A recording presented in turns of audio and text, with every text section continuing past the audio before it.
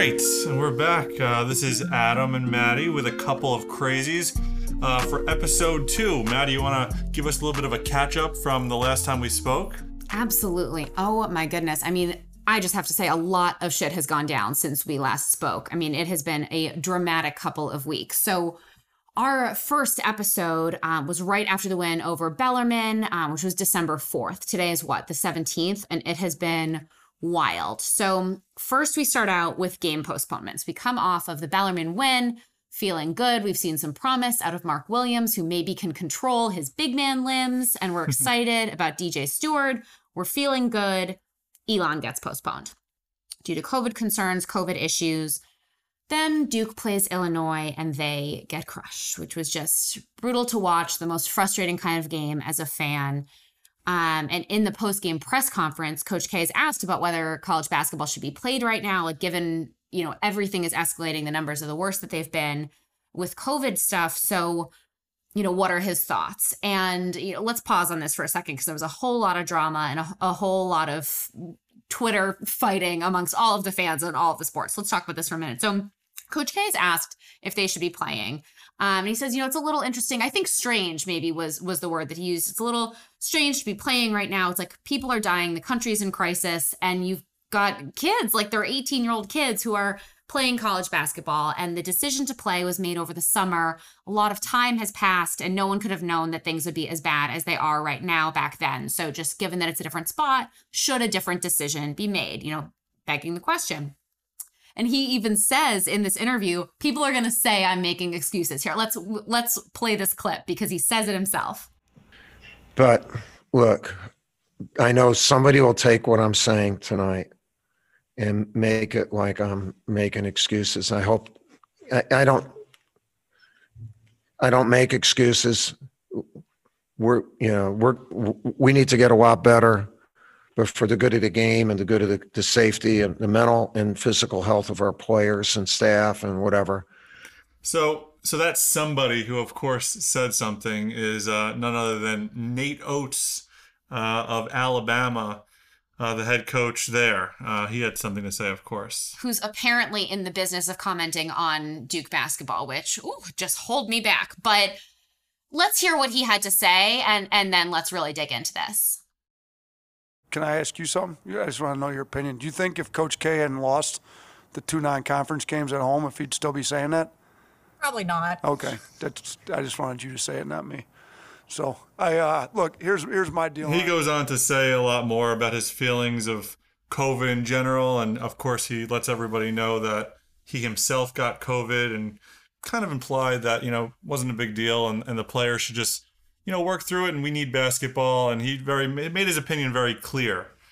So look, I'm as happy as the next person that after 9 months of sitting in this apartment, you know, look, we're lucky to have each other. We're lucky that we are locked down in here together, but we are at the podcast point of quarantine, people. I mean, we have done the puzzles. We have done the crosswords, the online Scrabble. We've been in this apartment a long time. I am thrilled to sit down in front of the TV, scream at my TV and upset the neighbors and watch Duke basketball. That being said, I miss my mom and I'm across the same city from her and I am 28 years old. I can't even imagine what it would feel like to be 17, 18, 19, locked up in a bubble doing homeschooling over Zoom with tutors so that I can play unpaid for my school. Yeah, I mean, when you're 18 years old, if you put yourself back in, your freshman year of college, you know, you miss your family, you miss your hometown, you miss things that you grew up with every day. You knew nothing else. And these kids aren't getting the typical college experience that they usually would. They're in a hotel room. And first of all, they've been here for a lot longer than a typical freshman with camp in the summer. So, I totally understand where Coach K is coming from and get the concern.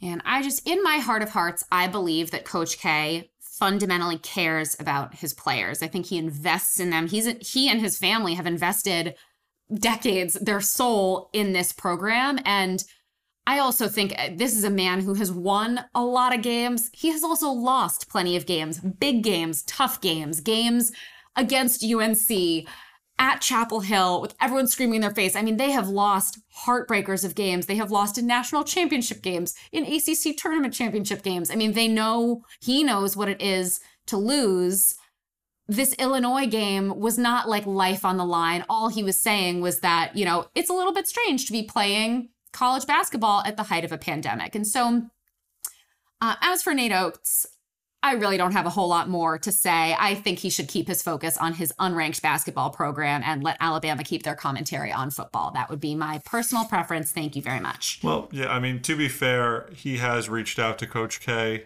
apologized publicly. I don't know how sincere it is. It sounds like they had a good conversation. Coach K, the great guy that he is, returned the call. They spoke. He is a more generous man than I would be in his shoes. I give it an air quotes apology at best, but Coach K is by far, the bigger man in that way. And they apparently had, a perfectly fine conversation, buried the hatchet, and moved on because there are so many bigger, better, more important things to focus on than Nate Oates' feelings about Coach K's post-game conference. So moving right along from that. So all of this being said, obviously there's a lot of concern in so many different ways about the impact of COVID on the season, on these programs. And so Duke announces that they're going to cancel the rest of their non-conference schedule. So it's 3 games, the previously postponed and rescheduled Gardner-Webb game, the Elon game, and Charleston Southern. And the purpose of that's really that it opens up enough of a gap in their schedule that the guys can go home for a few days before Christmas. So they have enough time to go home, see family they haven't seen in months for a few days. They can't even be there, on Christmas Day because they have to come back and quarantine to get back, get safe, and be ready for their next game against Pitt in a couple of weeks. But at least they'll have that time. So as we said, drama. It's been a weird year. So I guess it is just fitting that it's been a bit of a rocky and weird start to the season. It's been the case in every sport. And, I agree with it. It's limiting the risk, really. These aren't conference games. They're not selling tickets. There's no real reason why they have to get these games played. So I'm definitely on board. And I think it might recharge and re-energize the players to get to go home, see their families. I think the team needs a little bit of a wake up. And so maybe that could serve as that wake up. I totally agree. And I just think that, the most frustrating thing as a fan is when you're sitting on your couch yelling at the TV and you get the sense that maybe you care more in that moment than some of the players you're seeing on the court. Like you're pissed, you're throwing the remote. Now, I'm not saying Adam's ever been one to punch a pillow, but if he was, it might happen on occasion during a loss like that Illinois one. But you just want to feel like they are as hungry for the win as you are. They want it as much as you do.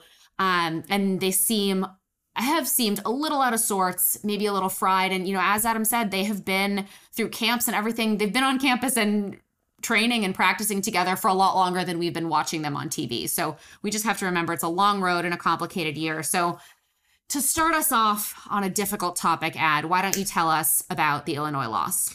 With all that said, to be fair, most schools are in a similar boat. Illinois, has been playing too. They've had some nice wins. Yep. And this was, not the same Illinois team that we've seen over the past 5 to 10 years. They're definitely a contender this year, and they showed Duke why that is the case. They kind of took the lead early in the game and really never looked back. In the past couple of years watching Duke, you kind of always get that sense that Duke's not out of it. They're going to make that run, especially if it's in Cameron.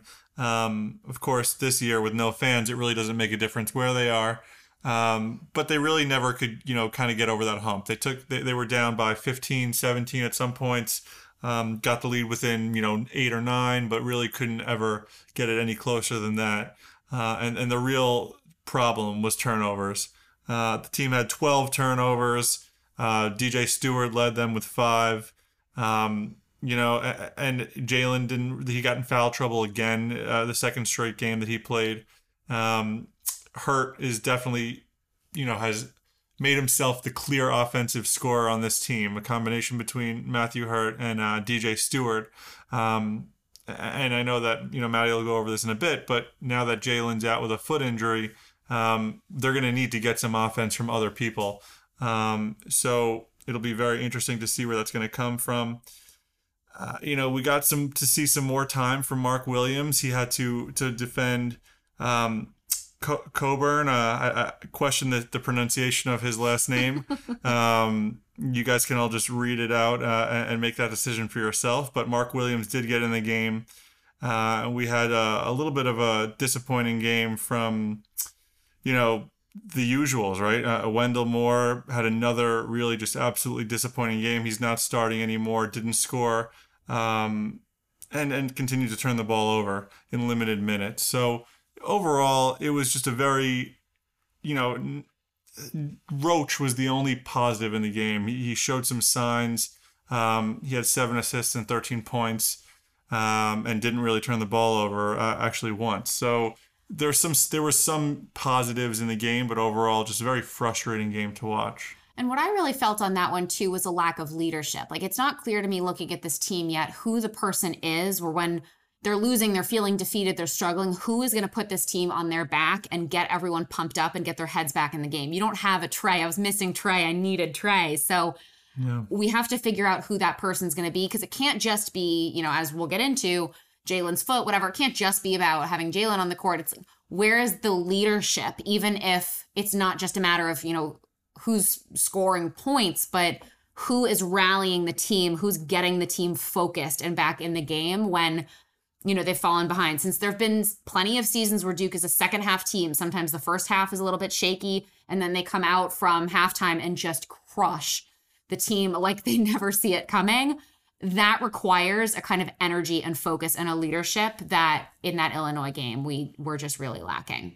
Totally. I mean, I've seen some growth with Goldwire, and Brakefield has been pleasant to watch, but they're really lacking, especially in the Illinois game. They couldn't really hit a three. They were 5 of 22.